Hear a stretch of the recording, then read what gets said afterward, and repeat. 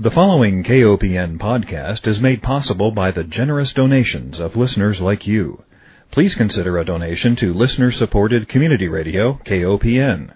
You can donate securely on our website at kopn.org. Hi, welcome to Food Sleuth Radio, where we help you think beyond your plate. I'm Melinda Hemmelgarn, a registered dietitian and investigative nutritionist on a mission to connect the dots between food, health, and agriculture and find food truth. And today I'm honored to welcome my guest, Dr. Urvashi Rangan. She has been a scientific investigator, policy and label decoder, and advocate on a wide range of food safety and sustainability issues for the last 20 years, most recently at Consumer Reports, where she was the executive director of the Food Safety and Sustainability Center. At Consumer Reports, Dr. Rangan led several scientific investigations, including arsenic in food, mercury in fish, antibiotic-resistant bacteria in meat, poultry, and shrimp, and caramel color cancer risk in soda. She also developed one of the first rating schemes for food sustainability labels and has conducted several national consumer surveys on attitudes and expectations of food production practices and labels. Her work has helped prompt changes in laws, standards, and policies in food labeling. Dr. Rangan received her Ph.D. in Environmental Health and Toxicology from Johns Hopkins School of Public Health. She is now the Chief Science Advisor to the Grace Communications Foundation and serves as a member of the FDA Food Advisory Committee. She is the winner of 3 Sigma Chi Delta Awards in investigative journalism, notably on chicken, beef, and antibiotic resistance in meat production. We are going to talk about assorted labeling, consumer confusion, certification programs, etc., and hopefully demystify a lot of what we see in the marketplace. So welcome, Dr. Rangan. Thanks so much, Melinda. It's great to be here. Well, you have done so much work, clearly, in investigating food and nutrition and food safety, policy and labeling. When you were doing those investigative studies, what stories in particular jumped out at you and surprised you, shocked you, that you want consumers to know about? Maybe 2 stories come to mind, I think, that really shocked me in the process or right before we went into testing. And all those stories took about a year to do at least. Some of them took a little bit longer to do all the testing and analysis that needed to be done. The first one, I think, was after I did an arsenic risk assessment of how much arsenic was in apple and pear juices, and it was FDA's own data. And just when you threw it into the basic cancer equations for arsenic, what came up was just very frightening in terms of how much could be present in a lot of these foods. So juices like apple juice and grape juice are one, and rices are another high-risk food when it came to arsenic. And it's such a potent carcinogen. The more we learn about it, the more we know how harmful it is. And yet, babies' first diet is mostly rice, and they can eat a lot of arsenic, or kids drink a lot of juice. And so that was really surprising and a little horrifying from a toxicology perspective, how risky the levels were in these products for public consumption in general, and especially for kids. So I think that was a real surprise for me as a scientist, and just crunching the numbers and almost not believing what I was crunching. Right. And we didn't have any standards for that in food. We have standards for arsenic in water, and so from a policy perspective, there was so much to be done and to talk about. And at that time, the FDA had sort of shrugged off that problem as a non-problem. They had sort of come out and said that. And our investigations, we did sort of 4 different investigations around arsenic in food, led to some changes in that, too, which were great. And so do we have a safer food supply now with regard to arsenic? Wow. Well, I always hate to think. I think yes, in the sense that there were some other things related to, say, arsenic in rice or arsenic in juice that we were advocating about. And one of them was these arsenical drugs that were being fed to poultry in order to sort of a anti-coccicidal drug. It deals with, certain parasites in the gut, but it also pinks the meat. And so chickens were literally being fed arsenic-based drugs, and then it went out into their manure. And when the arsenic that they were eating, which is called organic arsenic, it has nothing to do with organic production, but that chemical form of it would actually morph into an even more toxic form of it, which is an inorganic state in the manure. And then we fertilize everything with that. And so that cycle of feeding chickens arsenic drugs, it going out in manure, then you take that fertilizer, you fertilize rice, you fertilize other things, but there are certain crops that like to take it up more than others. So that was a really bad feedback loop where we were literally putting more arsenic into our food system. So we were able to do away with that policy, and less is going in as a result, and that a lot of groups were working on that. Food and Water Watch was working on that, and Center for Food Safety was working on that as well. So it was definitely, it took a village, but it was something that eventually toppled over, and now there are no arsenical drugs approved for poultry feed.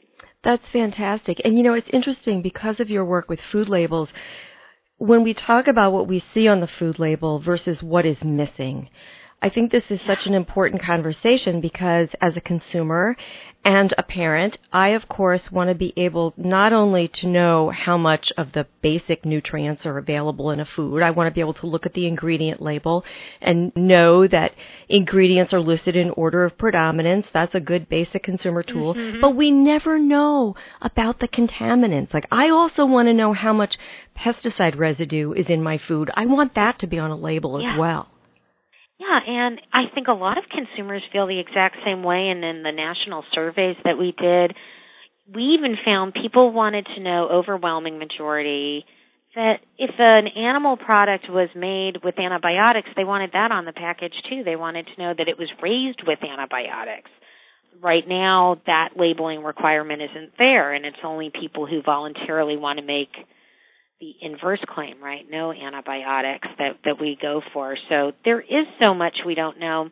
Secondary food additives are another big area, long name for basically a way to not put an ingredient on a panel, and it has to do with whether the secondary additive is used in a processing aid, let's say like a filter, or it's in packaging in the lining. And you don't have to put that on the package, and that's the whole controversy around BPA in a lot of ways, was when, was it leaching from a can liner into the food? It was. We were able to document that in that particular study almost 10 years ago.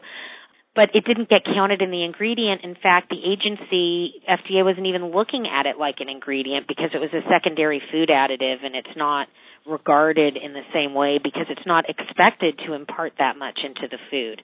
So that, along with old science, made that a very controversial, difficult issue, and nobody knew about it because nobody was supposed to know about it because it was never on the ingredient list to begin with. Right. And, of course, the industry wants us to think that this older view of toxicology where the dose makes the poison, and then you find out, oh, my goodness, for some of these endocrine-disrupting chemicals, very, very tiny amounts can actually be biologically active. Yeah, and BPA, working on that issue, that was the most astonishing about that, was that when you looked at the animal studies, they were giving doses that were, humans were exposed to in, say, eating a couple canned foods a week or a day. And those doses elicited hormonal disruption systems in these animal studies to the point of even causing more mammary tumors, prostate tumors, lots of things that were discounted because there was no sort of human evidence of it. But what it brought to light was exactly what you're talking about, this dose-response relationship. And it's always damning when you take a dose that you know is in people and that is actually causing a biological response in an animal system, let alone a cancerous response. And that, from a toxicology point of view, is pretty serious. There's no margin of safety in terms of that amount. And that's where we were with BPA. So it was sort of hard to see in the population, and in part because everybody was exposed to it. Right. 96% of people. So it was very hard to dissociate that. So you had to go to the animal studies and take a look. And when you layered the epidemiology of relational issues and what might be related to one another but not causally associated, and then you looked at the animal studies where you can make some causal associations, and even the cell studies, it really painted a very damning picture. And because of that old science notion that dose made the poison, we felt the industry was about 20,000 times off in terms of their calculation of a safe dose for people from that particular agent. And that's a pretty big number. Well, I consider you to be my go-to person for label interpretation and label updates. And I think that you've done so much great work in this area. I want to provide the link to your TED Talk that you gave, which is great, talking about these very confusing labels. So let's talk about those. I take for granted that everybody knows now that natural means nothing, but perhaps we do need to go over that because I see natural slapped on everything. I know some food manufacturers have stopped using it because of lawsuits, but I still find products on the shelf that have, green packaging, pictures of a farm, a pasture, a natural label. Tell me what natural means. Yeah, and maybe even to back up one more step, natural is part of a category of labels that it really bleeds the marketing/truthful lines of things. And because of our marketing rules and how lax they are to some degree, it allows manufacturers to use claims like natural, which have very few to no standards, and we'll talk about what those are exactly for them, and no verification whatsoever. So really a company can make that claim pretty much doing whatever they want to do and adding whatever they want to. There have been lots of lawsuits. There have been a lot of companies who have stopped. Last February, actually, Consumer Reports did a campaign. We did one product a day of the natural label on major products and why it wasn't natural, why it was really misleading in some ways. It wasn't illegal. The government sort of allowed them to do that and what they were doing, but using chemical processing aids, for example, or xanthan gum sounds really natural, but it's actually the slime from a bacteria that has to be extracted with chemicals to get it. So natural origin, but is it really natural? Or cellulose, which is really wood pulpish stuff in it was Kraft shredded cheese to keep the cheese pieces separated. Yeah. So how natural that is for you, I think it does mislead a lot of consumers to think that. So natural on meat only means nothing artificial is added to the cut of meat itself. It just has nothing to do with how it's raised or what it ate or if it were on drugs the whole time or had physical alterations or was confined. It just has nothing to do with any of those things, and that's why labels like organic and many of the certified grass-fed labels and animal welfare approved, there are a number of what we call certified labels that are out there with a set of standards. And while not all of them may be perfect, they are a set of standards that are verified, and hopefully they're verified by a third party of some sort who's not profiting from the sale of them. But that's a system in place that really does provide for some very good labels out there that people can trust. The problem is you can throw a nice pretty circle around any word out there. You can make up a label, and it can look like something even more, right? It doesn't tell you what is behind it or what isn't behind it. Right.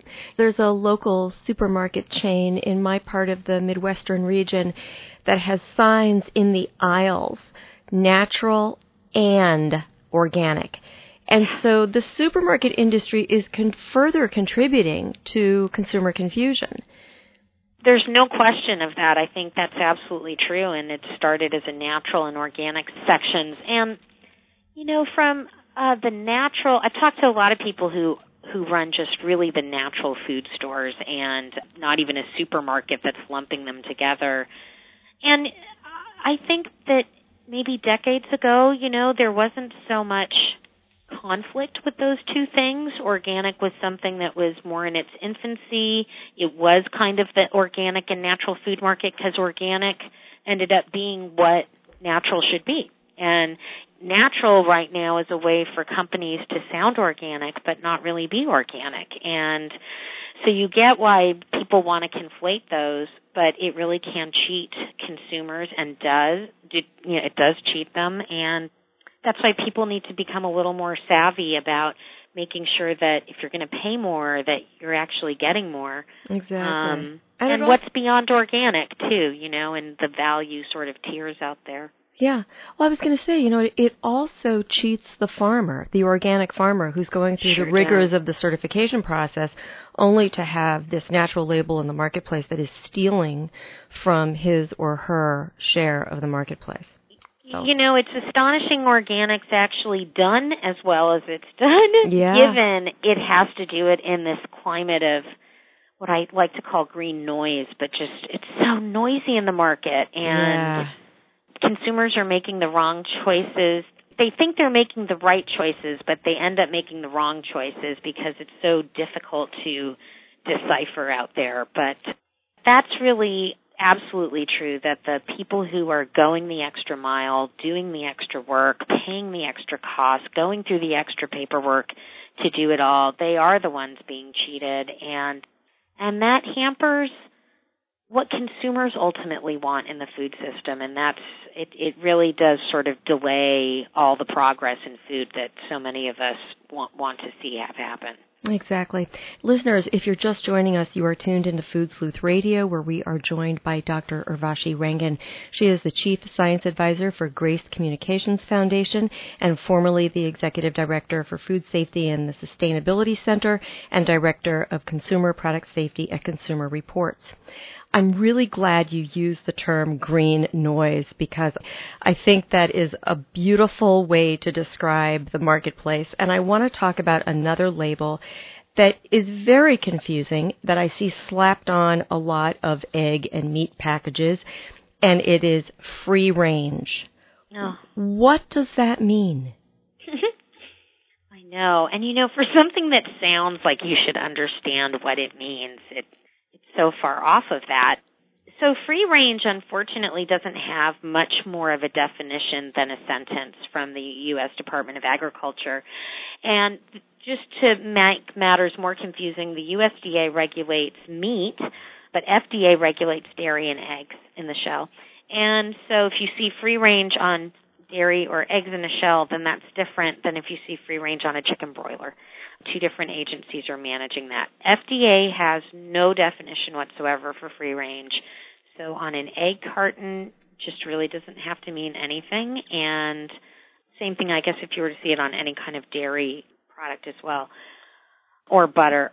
In terms of meat, it means that the animals have the option to go outdoors for an undetermined period every day. And so it's that you could open and close a door essentially and do that for 10 minutes a day, and you would be providing the option to go outdoors. So if you have a house with tens of thousands of birds, let's say 30,000 birds, which can happen, the birds don't just march out the door when you open it. These systems are designed to confine and keep them in, and so a mere act of trying to give them some access, even if they don't take it, and then shutting the door every day is enough to give you the ability for the USDA to approve the use of free range on a meat product. It's not very much, and no verification at all behind that.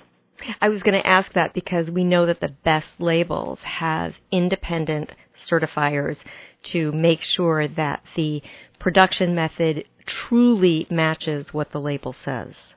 That's right, and there's so many interesting ones out there that are pushing the envelopes in terms of worker justice, like the Ag Justice Project out there, which is a bolt-on to the organic label, so you have to have a organic farm to begin with, and then this is an add-on for worker justice. It's a really great and rigorous label, and it has to be verified.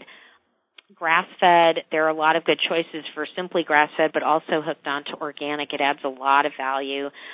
And so, yeah, and then there's the animal welfare components, and labels like animal welfare approved are really at the height of even getting to the slaughterhouse, even dealing with how animals are transported. That's one of the few labels out there that's actually looking at those issues, kind of the end of life for the animal, which is really, frankly, one of the scariest parts for the animal. And if you care about animal welfare, it's a part of the animal welfare chain that really does matter. And we don't talk about it enough, even those of us who work on these issues a lot, but it is the next kind of frontier of what we need to talk about in terms of sustainable, truly sustainable systems in meat production. Yeah. I have to just mention one thing about the eggs, because there's a supermarket in my neighborhood where eggs are sold with a little statement that says, these chickens are fed a vegetarian diet. Mm-hmm. And that is supposed to, I guess, connote some sort of healthful diet, but we know that chickens are omnivores, and so really, if we want free-range chickens, they wouldn't say fed a vegetarian diet, because, of course, that means corn and soy likely being kept indoors. Yeah, that's absolutely right, and even putting in some amino acids in there to try to add for supplementation. I'll say in organic, we still have to get rid of one of these synthetic supplements in chicken feed called methionine, but that said, it's still a whole lot better than the conventional industry and what's allowed in those diets. And it doesn't mean much, does it? But it sure sounds good. It does. Sure sounds good. So if I'm in the marketplace and I want to buy what free range connotes to me, and probably everybody else, that the animals are happy, they're outside, they're pecking away in a pasture, what is the label I should be looking for? I'm going to say that there's not one label that's going to get you necessarily everything. And often you're not going to find necessarily everything. But I'm going to maybe explain what the ideal is, and if you can support these things, they're really great things to support under certified labels. And there's organic, certainly, which does a lot for the environmental health and using less pesticides and not synthetic fertilizers, which is better for soil health and things like that. And that all matters. That is a very good fundamental production practice. In animal welfare, if that's really your main concern, organic doesn't go far enough, and it knows it, and there's some policies that are tangled up and I think delayed infinitely right now on animal welfare and organic. So you may need to look for Certified Humane or Animal Welfare or the GAP label, which is one that people might find at Whole Foods. In addition to those, GAP also has its own Stepwise program, and Certified Humane has its own certified meat too, and it may not be organic, but it does a lot of things on the animal welfare side. Worker Justice, we talked a little bit about the Ag Justice Program, and that's a worker welfare program dealing with domestic produce, unlike Fair Trade, which is primarily dealing with more international. And that's a side that really was more developed in coffee and tea and places of the world where there's a lot of poverty, but as we know, farming in this country has its own problems, and worker justice is so important both in terms of production and processing, and so it's really nice to have and see a label happening on the domestic scale the way it is. When you think about what's truly sustainable, it's sort of the intersection of those things, the animal health, the environmental health, the worker health, and ultimately that impacts the health and the safety of the final product itself. And one really fascinating thing in one of our studies we did in 2015 was on ground beef. And when we looked at beef that was produced, either without antibiotics, but went even beyond to do organic and or grass-fed, it was really interesting to see the gradient of less E. coli that we found and in those more sustainable systems and less multi-drug resistance, statistically significantly different in more sustainably operating systems, but especially grass-fed organic. And I think that's what's really telling is that when you look at all parts of the system and you're trying to optimize all the different parts, that's when you're going to have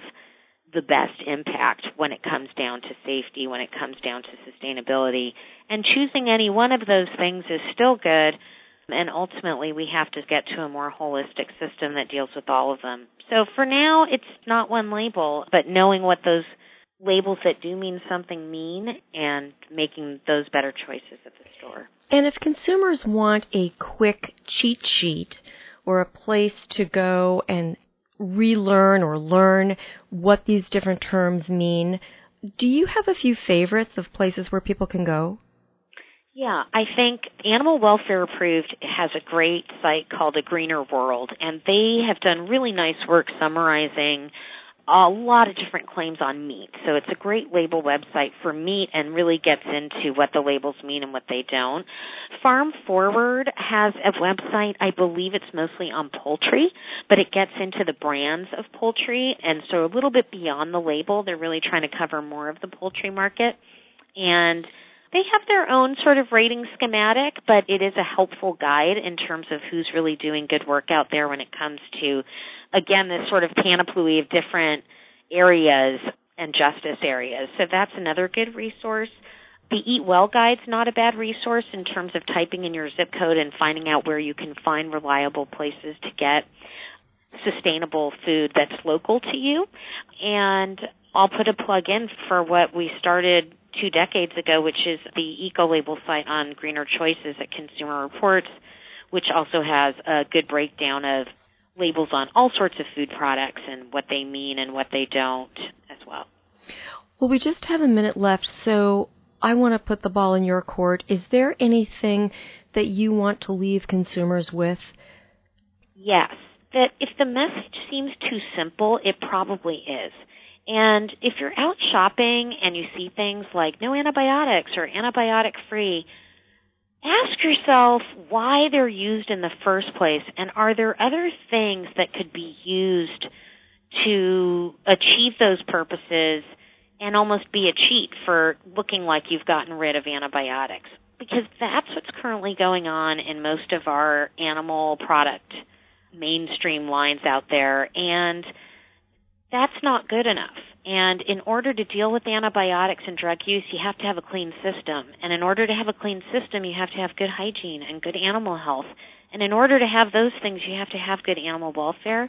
And in order to have a healthy farm, you have to have a good balance between the animals and the crops and the growth and the soil. And it is an ecosystem. And any one thing, if it sounds like that's the cure-all, is probably too good to be true, and it is. And that's why systems like organic and even more with animal welfare and worker justice are so important, and they are, unfortunately, the non-simple story to where we have to get to. Well, Dr. Rangan, I want to thank you so much for being my guest. I want to thank our listeners for joining us. Remind everyone that Food Sleuth Radio is produced by Dan Hemmelgarn at KOPN Studios in beautiful downtown Columbia, Missouri. And just a reminder, we have been speaking with Dr. Urvashi Rangan, Chief Science Advisor for Grace Communications Foundation and formerly the Executive Director, Food Safety and Sustainability Center and Director of Consumer Product Safety at Consumer Reports. Thank you so much for your time with me and the work that you've done to create a safer, more nutritious, more regenerative and healthful food system. Thanks so much, Melinda. It was great to be with you.